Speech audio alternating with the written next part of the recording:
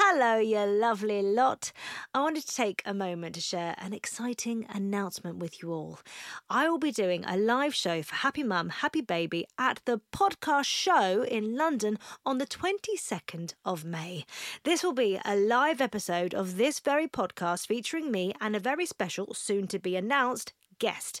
Get ready for a candid conversation, unfiltered truths, laughs, invaluable, non-judgmental advice and lived experiences.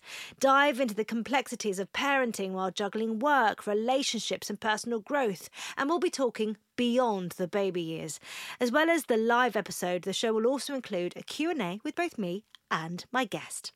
Tickets go on sale this Friday the 26th of April at 10 a.m, but anyone who is part of the Happy Mum, Happy Baby newsletter will be getting early access to tickets on Wednesday the 24th of April at 10 a.m.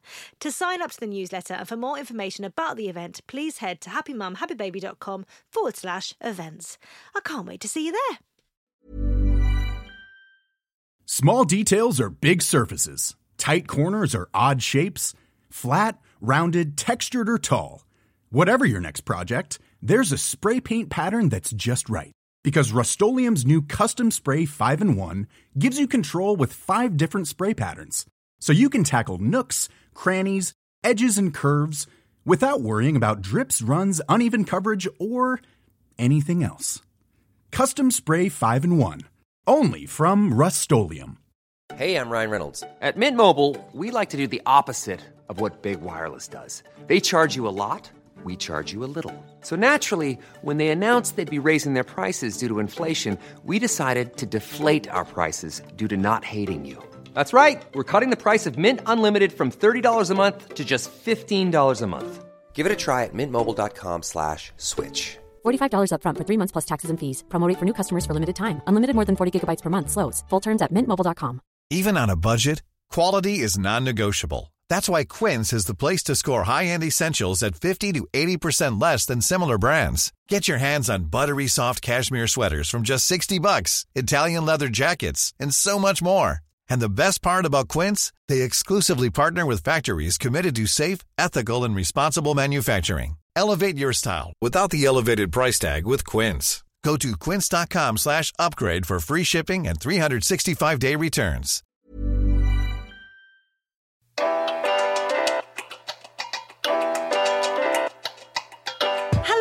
Welcome to a very special episode of Happy Mum, Happy Baby, the podcast. Today we are with Mothers to Mothers, a charity who work to empower women, their mission being to ensure healthy, thriving families and an end to paediatric AIDS.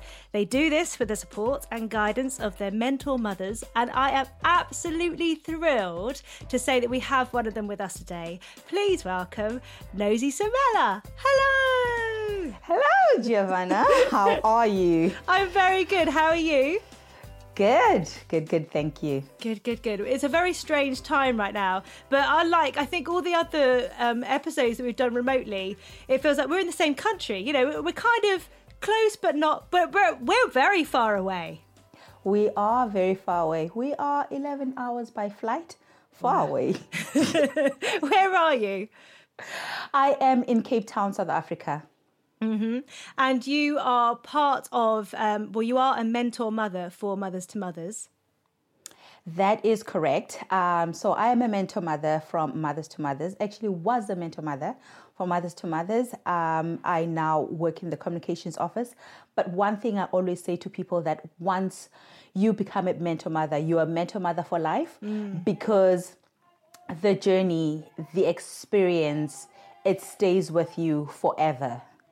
I think once you know the important work as well and how much you impact people.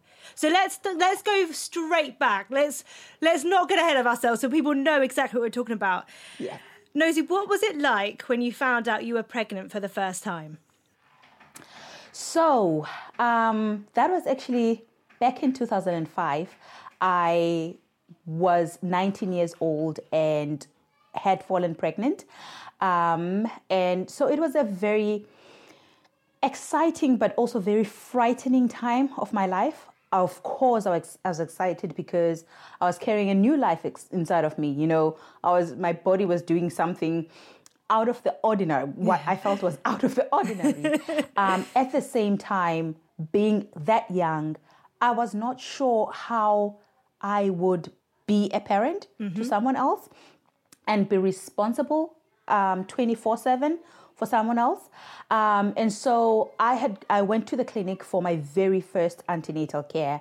And as standard procedure in South Africa, I was told that I would need to get tested for HIV. Is it something for me, that you'd even thought about before going there, that you were going to be tested? Actually, because I grew up in Cape Town, I grew up in a township in Cape Town. I grew up in an era where HIV was on everybody's lips. So I had tested, but only once before. Right. And my results were HIV negative. And going into my antenatal visit, I thought, I know my status. I'm HIV negative. I don't have anything to worry about except being a mom, of course. Quite big. And so when the nurse told me that I needed to get tested for HIV, I was like, okay, so let's do it. But all that hype, all that excitement vanished when my results came back HIV positive. All of a sudden, it wasn't just about how am I going to raise this baby, but it was about, am I even going to live to see tomorrow? What is it going to be like? How are people going to treat me when I tell them that I'm HIV positive? How am I going to be? How sick will I be before I die? And I had all of these thoughts. And to tell you the honest truth, I don't even remember how long I spent in that room with the nurse and with probably her talking to me and me being in my own world of worry. But I was brought back to earth when she said, I'm going to take you to Mothers where you're going to meet other women who are living with HIV. And I sat there and thought, I don't want to do that. I don't want to go there. Were you worried? Were you worried about what you would see in that room then? Yeah, exactly. What I had in my mind was that I'm going to see people or women who are sick, and I'm going to see their sick babies. And I just could not handle it. But I couldn't speak at the same time. So I went to the Mothers room, and I cannot tell you how surprised I was. Actually, I thought we were lost because what I saw in there was a room packed with women, babies on the floor, women laughing, sharing a meal, and just looking happy and healthy. And I thought, this cannot be it. This is not what I've seen on TV. Yeah. So, that was the absolute surprise. And at that moment, actually, I shut all of them out because I really did not believe that they were HIV positive. And I just found my little corner. I sat there and I looked around the room, and everybody I was looking at, they looked like they were in their, upper 20s or in their 30s. And so I felt, being 19, I felt like I'm not part of them. What was really going on in my mind is that these people they've lived life. And so maybe, according to me, they deserved, or it was the right time for them to be HIV positive. But for me, at just 19, I did not want to be there. I did not want to talk to them. And that only changed when I saw another very young girl in that room. And I was like, I'm going to find out what's going on with her. It's that thing, isn't it? We all have moments of feeling alone and having that person who literally mirrors us then. Because all of those women, all going through it, but you needed someone who looked like you, who had that same, being young. I think it's a very different energy to being 30 and going through it. And what then happens in that program? How do they help you? So after I had a little chat with the younger girl who was there, the mentor mothers, who are the women employed by Mothers to work alongside doctors and nurses, providing health education to pregnant women and new mothers. So one of the mentor mothers came to me and she told me that she too is living with HIV, that she has a child who's HIV negative, and that it was possible for me to have an HIV negative baby. That's all it took. That's all it took. Her telling me that it was possible for me to have an HIV negative child. Suddenly, all of a sudden, it didn't matter what else was going on in my life for as long as I could protect my baby. I knew that moment that I was going to do everything possible to make sure that my child would be safe from HIV. There must be so many things going through your mind. You've got you, and like you said, your thought was, am I going to be here to live tomorrow? How sick am I going to get? You've got your baby, you've got your partner, and then you've got your family as well, and the rest of your, wherever you live, your community. There are so many different parts of it. And do you get sort of guided through how to navigate each one? Exactly, but it does not all happen at once. Yeah. It does. Otherwise, that would be so overwhelming. Yeah. It would have been. I mean, I was already overwhelmed when the mentor mother told me that it would be important for me to disclose my HIV status to someone else so that I could get the support I needed. But then, like I told you, I lived in Cape Town, and we already had high HIV incidence in South Africa. And so I had already heard of stories of people who had been kicked out of their homes after they disclosed their HIV status. And so I did not know how my family would react when I tell them that I too am living with HIV. Is that a conversation that you'd ever had before? Well, it's not a conversation we've had, but things had happened in my family that had forced us to think about HIV in life. One of my cousins had died just a couple of years before I was diagnosed with HIV. She had died due to AIDS-related complications. And so I had seen how the family had treated her. We supported her, all of us. But for me, it was different because I was not living with my biological parents. My mom had died when I was 7, and so I was living with my aunt. So I felt I was not sure if I would get the same acceptance from, a much more distant relative as compared to my biological parent. I still count myself as very, very fortunate that my family accepted me. Mm. What was it like? What went through your head? So that first day of having your own diagnosis, then finding out that you can do things to help your child. How did you feel leaving that day? Did you feel like you'd been given a really bad news, but then also sort of comfort as well? Did you feel, your head must have been all over the shop when you left? My head truly was all over the show. So I was so disorientated that I lost the vitamins that I got from the clinic. No! I don't know how I lost them. Because there was so much going on in my mind. First, there was this overwhelming fear. And then there was just this glimmer of hope. And as much as I wanted to believe, as much as I wanted to trust the mentor mothers, there was something at the back of my mind that told me that you have seen stories on TV. You have seen so many babies, women, men dying of, HIV-related complications. For me, I had this hope that the mentor mother had planted. Yeah. But at the same time, I had this fear that I'd acquired over the years about HIV. And as a result, when I got home, I did not disclose my status that same day. I just got home, I went straight to bed, and I don't know how, but I actually slept until the following day.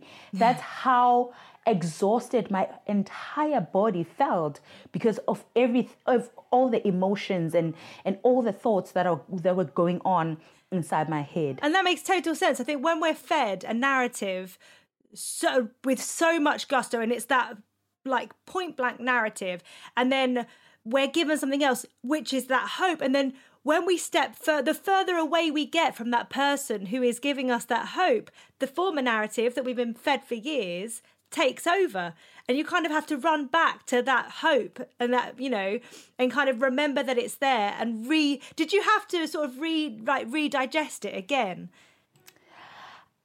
I definitely had to redigest it. I remember waking up the following day and I was asking myself if it was all true, if I actually did meet someone who told me as a stranger that she is also living with HIV, if she really did say that it was possible for me to give birth to an HIV negative baby.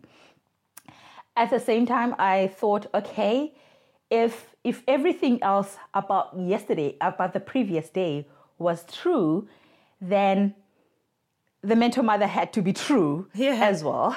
And that's when I decided that, you know what, I am going to do what they told me to do. I am going to sit down with my family, with my aunt initially, and tell her that I have been diagnosed with HIV. And I remember that moment. I still remember that moment that I was thinking, how do I say this? I didn't give myself the time to ask the mental mother, how do I actually approach this? Yeah. And I was like, okay, this is gonna be do or die. Whatever happens after this, I'm gonna go back to that mental mother and find out more later. But right now, I'm going to tell them.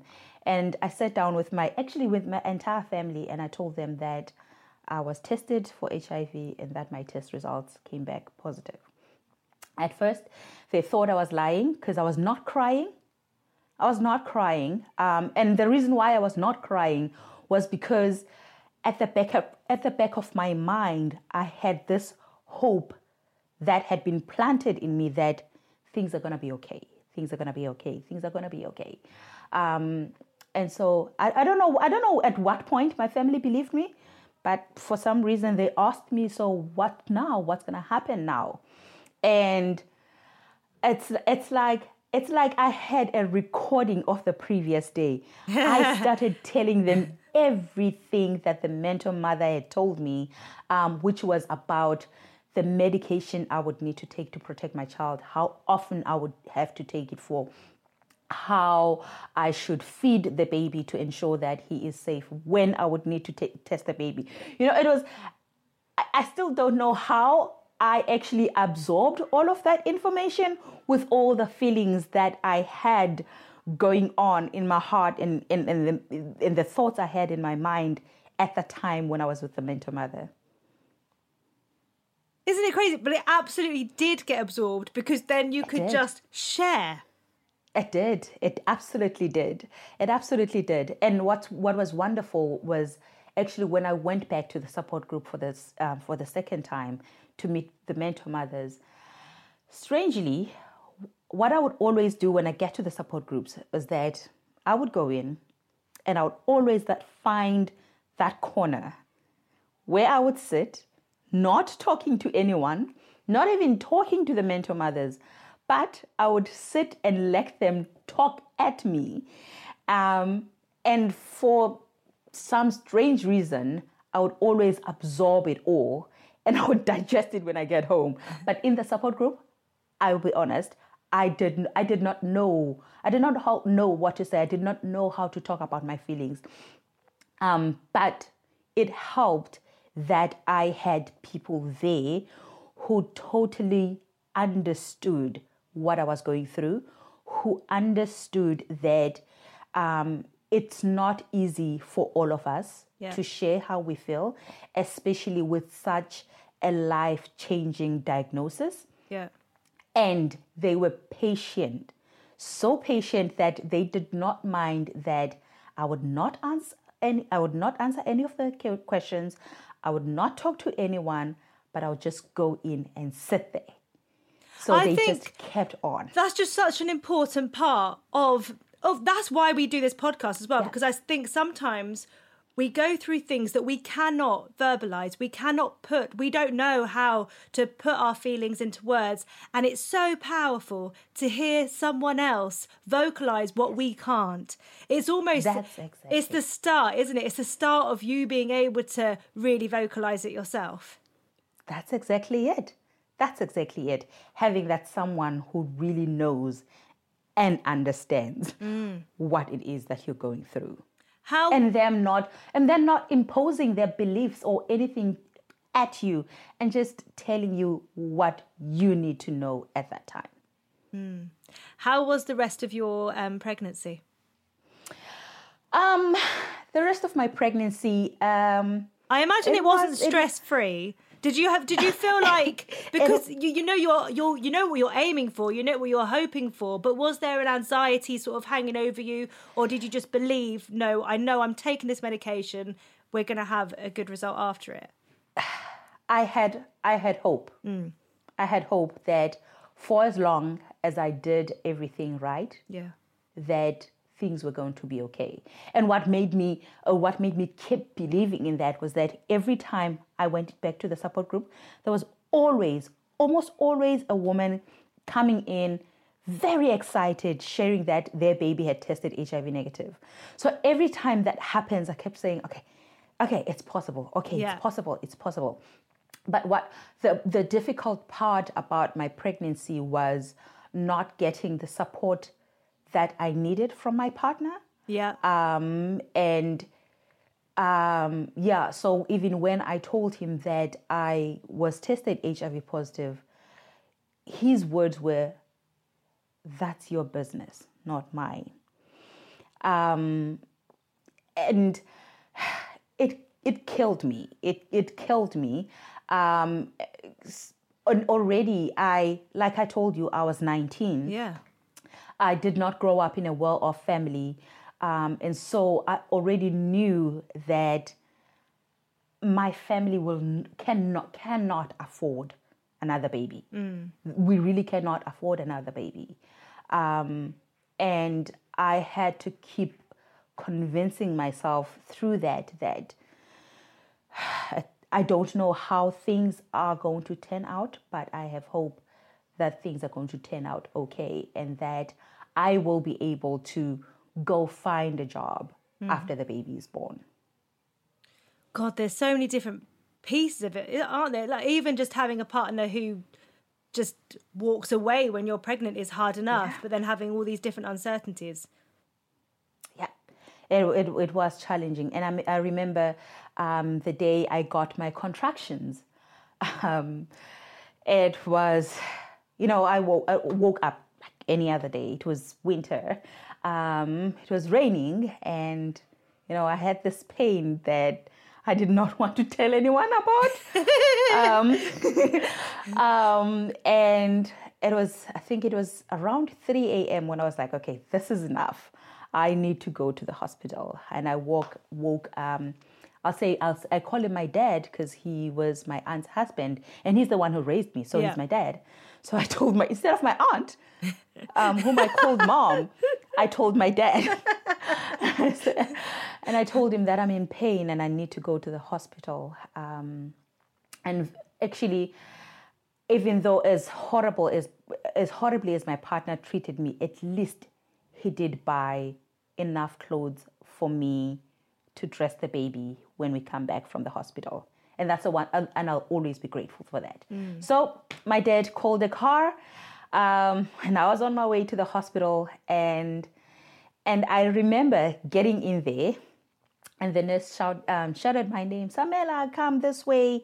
You need to go and pee," and all of that process that goes on. Which is so infuriating. How can you pee when you're so pregnant? I find that very impossible. Actually, it was okay for me because we get tiny pots. We get tiny pots like this. It's ridiculous. How are you meant to aim in that? A bit at a time. A bit every 5 minutes. There we go. That makes sense. Actually, because I had been to the mothers to mother support groups, I already knew everything that was going to happen during labor. Right. I mean, there's no knowing everything, but I knew what to expect. Yeah, you knew the logistics, Yes. Yes. So I had already peed, actually. And he was like, oh, then go get undressed. I was like, I'm done. She was like, how old are you? How many kids do you have? And I was like, oh, this is my first. She was like, oh, I'm very impressed. You know, you young kids, you're so careless and all of that, but I'm very impressed that you actually know what is expected of you. And of course, my labor was very, very, very long. Was it? Very long. Yeah. The first contraction started on a Sunday morning, and I only gave birth on a Tuesday evening. Were you in hospital that whole time as well? So, yeah, from like Monday, 3 a.m.-ish. Yeah. So I was in hospital for more than 24 hours, which was hard. It was hard. It was really hard. It's so funny, isn't it? Because I think sometimes you can get all the lessons and all the teachings of what goes where and how you're going to feel, but until you're actually experiencing it, it's like your body just, it's incredible what it does. It is incredible. But what was hilarious, the hilarious part during that labor process was that I forgot how to speak English.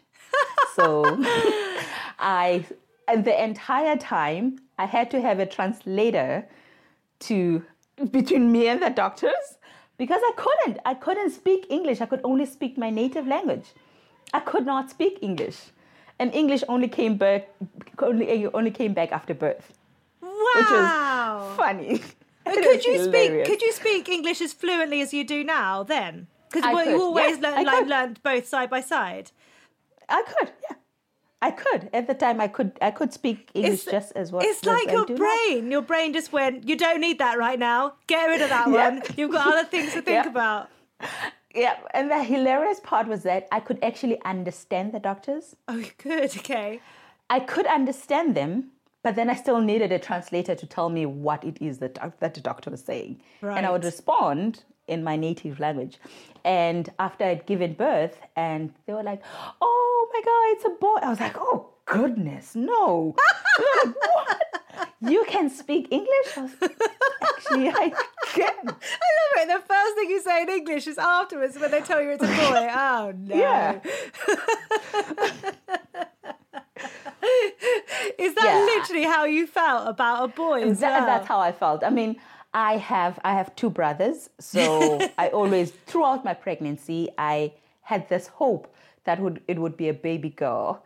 And so when they said it's a boy, I was like, no, goodness, no, not a boy. But what was it like when you held him for the first time? Do you know when they say a heart is full? That's what I felt. My heart was full of every kind of a good emotion. He was perfect. That's all I can say. He was perfect. I mean, the oh my goodness, a boy moment left. He was perfect. But then, as perfect as he was, now I was facing a new hurdle that I would live with this baby for 9 months without knowing whether or not I'd managed to save him from HIV. I didn't realise it was that long. Everything that I've read with you, I didn't realise. That's a long time. No, actually, so that was then. Back in 2005, babies were tested for the very first time at 9 months. Right. But as time has gone, now babies are tested at birth, actually. Wow. Yep. So for me, I had to live every day. But I was very fortunate that when my baby was 6 weeks old, I was in the Mothers to Mother support group as usual. And I heard that there was a study that was run by one of the universities in South Africa where they were testing babies at 3 months. So I was like, sign me up. Sign me up.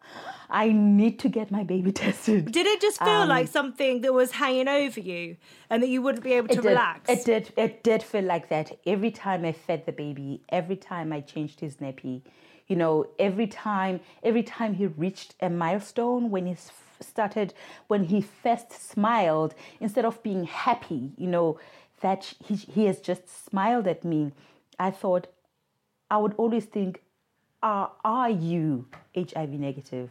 Please, can you be HIV negative? And after the day we went for a test, so we would go in for a test, and then you wait for 2 weeks, you come back and you get your test results. Even that moment of him having the test, does that feel quite a heavy moment? Because you know... It does. It does. It's a scary moment. It's like you know that at that point you can't change anything. Yeah. And when I went back in after the second week, and the nurse said, she actually gave me the paper with the results, and she said, you can read for yourself. And I looked at this paper, I looked at all these words. Nothing made sense. I was like, I don't understand anything in here. And then she took a red pen and she circled where it said HIV negative. And I looked at it again and I was like, but what does it mean? I said I couldn't. I really didn't. I think you forget to speak English when you're in labour. You suddenly can't read it. See, the thing is, you know, normally we associate negative with a bad thing. Yes, yeah. So at that time, you're so right.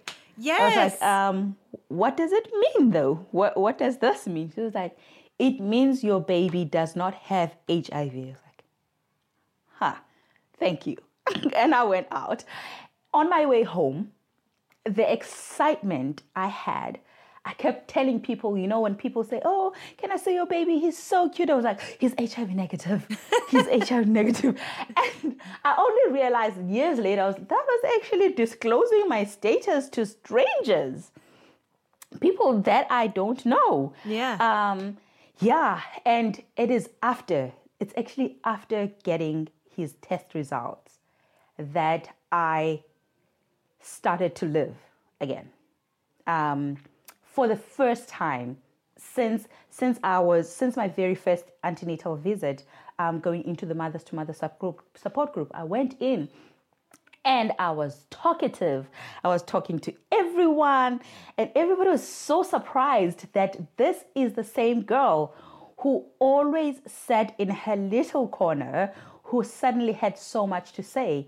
And I had so much to say because I knew that what kept my hope alive that my baby would be born HIV negative was hearing other women saying that it happened to them. They gave birth to HIV negative babies. Mm-hmm. So I wanted to give that same hope to other women.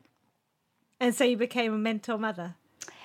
And so I became a mentor mother, which is another hilarious story that I'd gone into the support group. Actually, it was not even I was not even supposed to be there that day. I went in, I can't even remember why, but I heard two mentor mothers talking about that they need to recruit mentor mothers for another clinic that is opening. And I was like, I want to become a mentor mother too. And they were like, but what do you know? Like, you never speak. I was like, actually, and I started, it was like, almost like singing. I started telling them everything that I knew about HIV, about the medication, about the importance of disclosure, about the importance of using condoms, everything. And they were like, you don't need to go through an interview. You're hired. It's almost like your almost survival mode of just being in that room, being in that corner, just observing it and taking exactly what you needed and kind of closing in around it. And then as soon as you had that negative result, you could kind of break free of it. Yes, it was exactly that. It was exactly that. And plus, I think growing up, I mean, I was never, actually, even growing up as a young girl, I had two personalities and one would always almost take over for a whole year. At one point in my life, I was very shy, reserved, quiet. And there was a point in my life where, I was one of the naughtiest kids at school. And I don't know what caused that.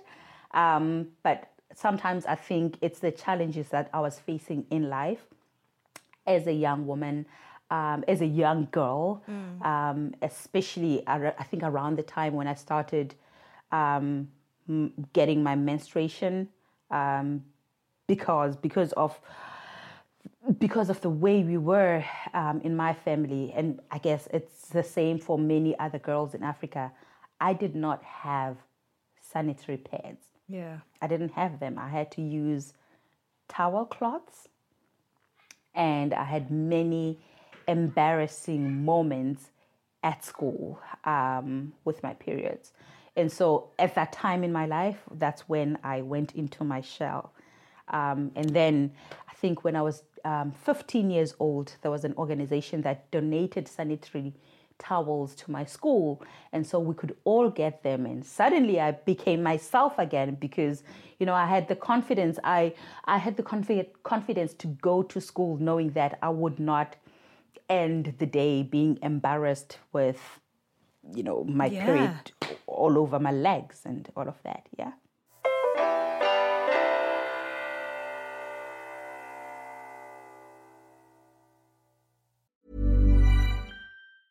Small details are big surfaces. Tight corners are odd shapes. Flat, rounded, textured, or tall. Whatever your next project, there's a spray paint pattern that's just right. Because Rust-Oleum's new Custom Spray 5-in-1 gives you control with 5 different spray patterns. So you can tackle nooks, crannies, edges, and curves without worrying about drips, runs, uneven coverage, or anything else. Custom Spray 5-in-1. Only from Rust-Oleum. Millions of people have lost weight with personalized plans from Noom. Like Evan, who can't stand salads and still lost 50 pounds. Salads generally for most people are the easy button, right? For me, that wasn't an option. I never really was a salad guy. That's just not who I am. But Noom worked for me. Get your personalized plan today at Noom.com. Real Noom user compensated to provide their story. In 4 weeks, the typical Noom user can expect to lose 1 to 2 pounds per week. Individual results may vary. Going through that as a child is so awful, because even though that the other girls in your class might experience something similar, and it's just something that is mortifying. It is. And I think this is especially true in communities where girls and boys are not empowered with the same kind of information and knowledge. Yeah. Because almost all of us as girls, we knew that if the boys find out that you're on your periods, you'd be the mockery of the week. It was as if it was something wrong, something unnatural that was happening to you as a girl. And then you'd also have some girls who would bully you because you have so many incidents at school. So yeah, it was difficult, and I think that's the reason why, for me personally, I am so passionate about everything to do with adolescent girls' health. It's because I know exactly what it's like to be there, to be, to feel worthless, to feel, just to have society close you off because of the challenges that you're facing or how you're raised. And also, I think I think at any point in life, certain things happen and we can feel like there is no getting out of it. Like even a simple moment where you've had an accident on your period or a leakage, it can feel like that is the end of the world. And being able to be that support where people realise, don't worry. Do you know what? It's going to happen to almost every girl in this class at some point. You're not on your own. And just because that boy says something, you know, it's so hard, I think, when you're in it, even when you're an adult. I was thinking as well, with you becoming a mentor mother, was part of it to do with the fact that when you walked into the room, you knew how important it was to see that younger person in the room as well? Exactly. And that's exactly what I would do as a mentor mother, because I knew how it feels like to feel alone, even with people surrounding you. Yep. So the first few months when I'd just been hired as a mentor mother, I would always sit and I would always pick on those women or girls within the support group who looked like they felt as if they didn't belong. And those were the people I would have my conversations with.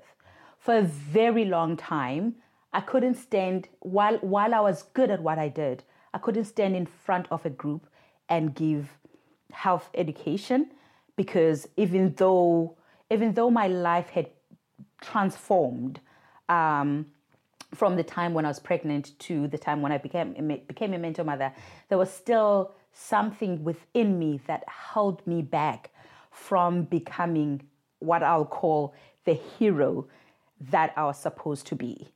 And so I would always pick on certain people who would come to the mothers to mothers room and talk to them. And that's all, what I always did until one time when I had to stand in front of a support group, which was, another milestone for me. How was it? Was it one of those things that once you did it, you realised it wasn't scary, or was it just petrifying? It was petrifying. It was just petrifying. Having all of those people looking at you.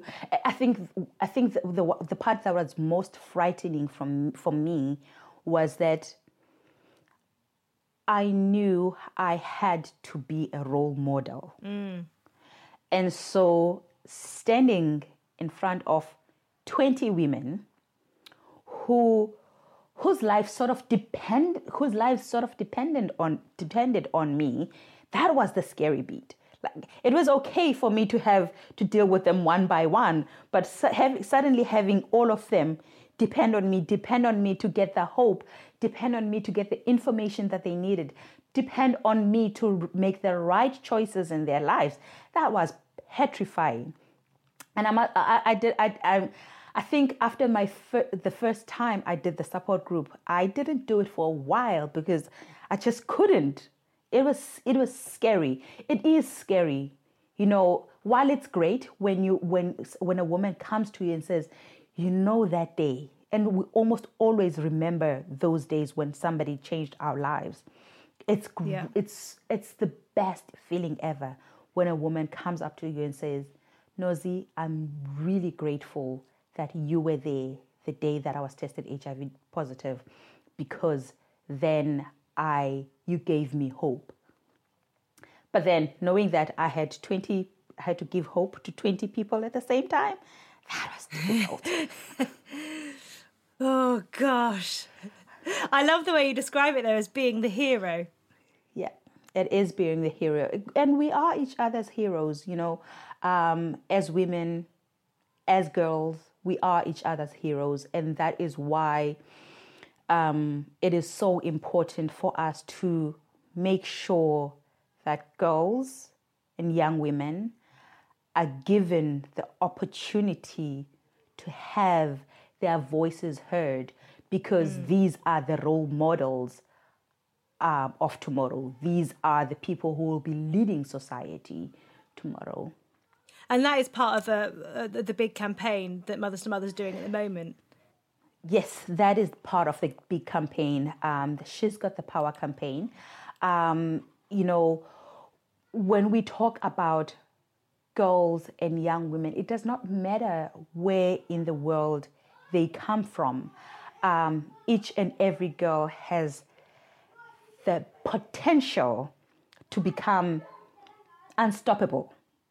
You know, And so if we do not work towards unleashing that power within them, then we are killing tomorrow's future and society.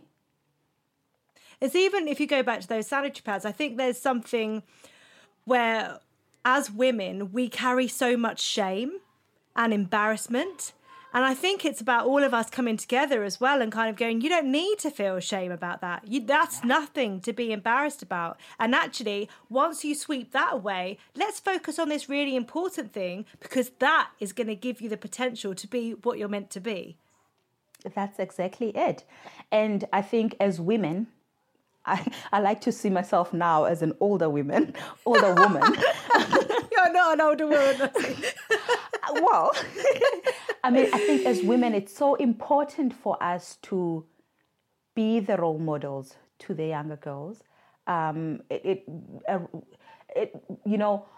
girls don't need to look up to just people like Oprah and, other big names. They need to look at everyday people like me and you and find their role models.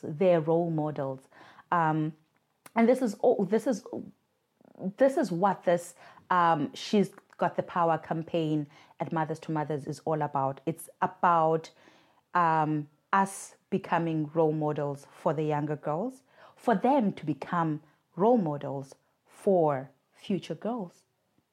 So important. And I think as a mother to two girls, so what I didn't mention was that, so unfortunately, after all the struggle, after everything that I went through with my firstborn child, he passed on just before his 4th birthday from a car accident. I can't imagine how you even keep going forward after something like that happens. I think I still say to this day, I was lucky that when that happened, I was already at Mothers to Mothers. Yeah. And the reason why I say that is because there's so many times in the support groups where we spoke to women who either had miscarriages or had stillborns, and would talk and give them hope. And so when it happened to me, I already had the sisterhood of women around me, people who were willing to support me. And a blessing in disguise was also that my manager at that time had lost her only son just the previous year. And so while I had all of those emotions to deal with, of course, I still needed to deliver at work. Yeah. But I had someone who really empathized with me, who really understood what I was going through being my manager. I mean, with hope that she's going to listen to this, I'm going to send her this podcast. She has to listen to it. Jocelina was my saving grace. She was my saving grace. She was, of course, she was not HIV positive. She had not been a mentor mother before. But the fact that she had the lived experience that I was going through at that time, it made all the difference in the world. And this is why I say I can never stop being a mentor mother. I can't. It does not matter even if I live Mothers to Mothers. I will always be a mentor mother, because everything that I had learned, everything that all the other mentor mothers had given to me, it always has a way of coming out and helping someone else. So yeah, I survived that. And I think now whenever something happens in my life, I'm like, you know what? If I could survive losing a mother at the age of 7, survive being diagnosed with HIV at just 19, and survive losing my first child at just 23 years of age, I can survive anything. Like, honey, I can survive anything. And that's me. So now I have 2 little girls. What was it like? What was it 7-year-old. like? What was finding out you were pregnant like the second time? Was that because obviously you're grieving a child, but you're also moving forward in life, but carrying the love with you? What was that moment like? Because then you also start the whole thing again of then worrying about them being HIV positive and everything like that. Finding out I was pregnant the second time, it was so much easier, you know. Really? I had a job. I was working as a mentor mother, so I had a stable job. I had a steady income. I had, already taken myself back to school to do a degree. So everything was going well. I mean, it was so different. It was worlds apart from my first pregnancy when I was unemployed, dependent on my parents, not having a supportive partner, not knowing what would happen in my life. Now I knew exactly what I needed to do to ensure that my baby would be born HIV negative. I had all the support that I needed from my friends, and actually all my friends, almost all my friends now are people that I've met at Mothers to Mothers, people who were my clients. But there's also that part where you Yes. must all share such vulnerabilities with each other as well. Yep. And when you're then supporting people through massive moments in their life, it makes sense that you'd all gravitate towards each other and feel this, this closeness. Yes, that's exactly it. So we already had this bond that we'd created. And I always say when we talk about mentor mothers, we talk about sisters. We're not just friends, we're sisters. So I had this support around me. I knew exactly what I needed to do. There was no worry at all. I mean, except for that one moment when they actually pricked the baby to test them. You're like, oh my God, it's happening. But yeah, it was worlds apart when it comes to how I coped and how I dealt with it and the challenges that I was facing in that pregnancy. Mm. And then how long was the gap between your first daughter and your second? Between my first daughter and my second. So they are 7 years apart. Nice. And your youngest, is she one? She's one. Oh. She turned one a couple of weeks ago. Yeah. What's it like having two daughters? Can I breathe? Well, yes, obviously. So when you handed your daughter, right, when you were told it's a girl, were you like, thankfully? With the first one, I was like, it doesn't matter. It doesn't matter as long as it's a happy baby. It's a healthy, happy baby. It's okay.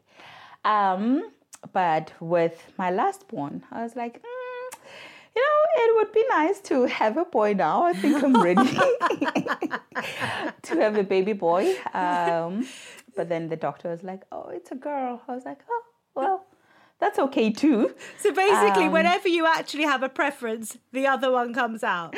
Yeah. One big question though, both labours, could you speak English? Both labours with the girls were cesarean section. Okay. English speaking the whole way. You were fine. Yep. So English was popping. I was both overdue in both pregnancies, and so I had to have a C-section. How did you find the recovery? Pardon me? How did you find the recovery? Look, I would prefer natural birth over C-section any day. And for me, I think it's because in my first pregnancy, as painful as it was, the mentor mothers had drilled in me that embrace it, embrace the pain, embrace the entire feeling, and take it as it comes. And so with the C-section, it's like, you've already given birth, but then you're still in pain, which for me, the natural birth experience was not like that. It was like pain, but after the baby pops, no more pain. It was done, except for, of course, In my first pregnancy, when the placenta came out, nobody had told me about placenta. Nobody had told me. Yeah. No. And it's absolutely huge. Yes, and I thought it was a twin.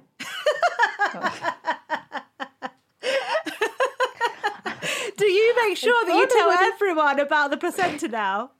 I do. I don't know why we forget how important that bit is. There's something else that comes out after the baby.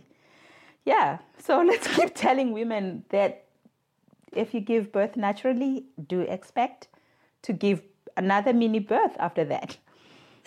Oh God, I could just imagine you kind of go, oh, there's another one. I've got two. Actually, that's exactly. I was like, oh, it's twins. And then I had all this question. Why isn't she crying? Of course, because I wanted a girl, so it was a she. Why isn't she crying? Is she okay? And they were like, it's not a baby. But I was like, I just pushed it out. Oh, the disappointment. You suddenly thought you were going to get a girl. Yeah. Yes. So what? Yeah, it's really different. What really drives you to keep sharing your story and just sharing your story, really? So I know that stories have a way of helping people who don't even know that they need that help. Remember when I said that the mentor mother, the first time I got to Mothers to Mothers, she told me that she too was living with HIV, that she had given birth to an HIV negative baby. That was her story. And it's a story that I didn't know that I needed to know, but it was a story that helped me. So I always think that whatever story I have, it's a story that can help somebody else. Somebody might need to hear the story. As we're speaking now, somebody might have needed to hear about the placenta. Exactly. So it is a story that has, as long as it has a potential to empower someone else, I'm always going to tell it. I love that. If you could write a letter on motherhood, any letter to anyone, anything about anything involving motherhood, who would it be to and what would it say? Okay, if I were to write a letter about motherhood, it would be to a teenage girl who grew up as a very naughty little girl. And I would tell them that if you plan on becoming a mother at any point of your life, everything that you're doing to your own mother is going to come back to you tenfold. I know this because with my eldest daughter, it's come back to me 100 times. When my mom was still alive, of course, it was a very early part of my life, but an early part of my life that I can still remember. I was, like I told you, I have two brothers, one older, one younger. I was the middle child, and I was the troubled child. Like, I gave my mom so many gray hairs. And with my daughter right now, oh, it's coming back to me. It's coming back to me hard. She has a very big personality. She wants to. I almost feel like there's a power struggle between the two of us of like who's the mom here, and I have to keep reminding her like, I know what you're thinking, I know how you feel, but I am the mother here. So yeah. I like that. One of the big things, actually, that I have heard you talk about before is the fact that you've found that when you're helping women, a lot of women are very keen to look after themselves, educate themselves, get all the knowledge during their pregnancy, but then not see it through afterwards. Yes. How important, and that's obviously such a huge part of the puzzle, because just getting through the pregnancy isn't enough. That's true.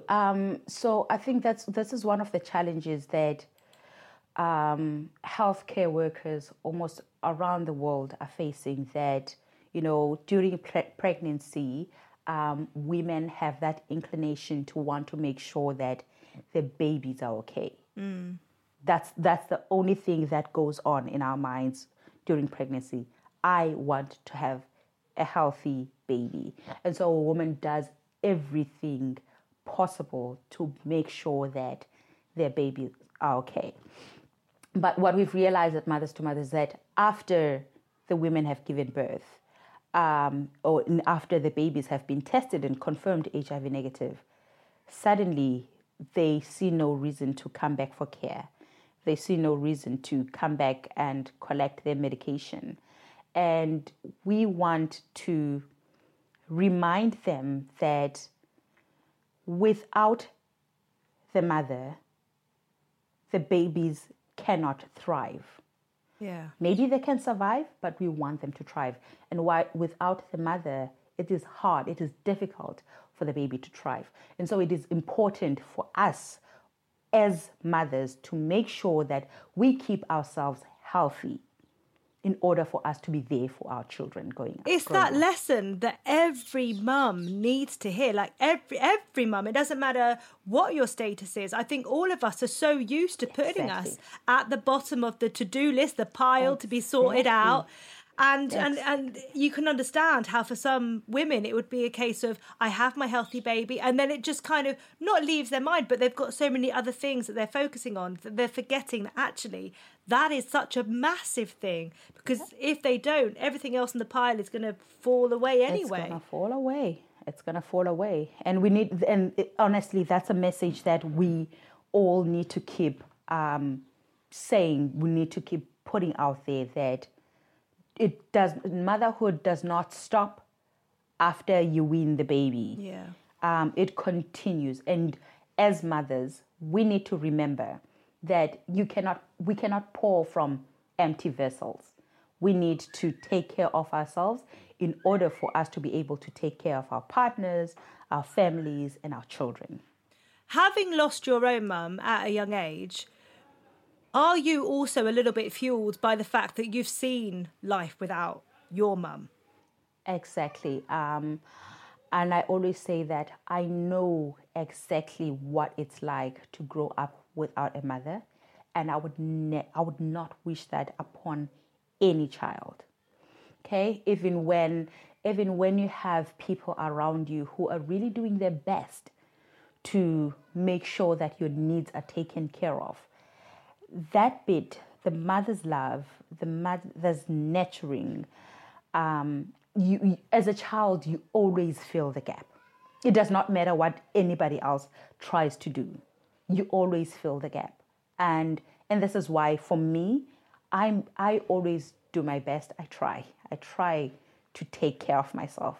I mean, I also need to remind myself that, to not just, I mean, maybe we need to change this narrative of putting our children first and say we put ourselves first for us to be there for our kids. Because, well, it's like if a plane, when every time you get on a plane, put your own mask on first. Yes. But we don't do that in life. Exactly. We don't do that in life. And we need to, as mothers, as parents, we need to change that and say, I'm going to put on my own mask first so that I can breathe and be able to help the person next to me or my child. Absolutely. Nosy, I am going to give you 3 sentences that you need to finish. It's very simple. Right. Okay. Being a mum means?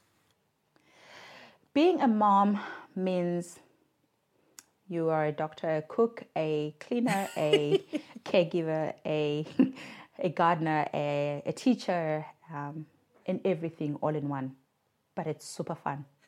Since having children, Since having children, I have learned, or I am still learning, to put myself first, to take care of me, and I have learned to love unconditionally. And finally, I'm happy when? I am happy when my kids are happy. I know it's a contradiction to what I just said in the last question, but I am happy when my kids are happy. It's learning to put myself first, but I'm very happy when they're happy. Yes. Dozy, thank you so much. It's been an absolute pleasure to talk to you. I think the work that you do and all the mentor mothers and mothers to mothers, I think it's absolutely incredible, and empowering other women is just blooming brilliant. And I really appreciate that you had me, and I do hope that, you know, your listeners have learned something out of today's conversation, and that they would spread the word about Mothers to Mothers, stay connected and support us if they can. Hope so. Thank you.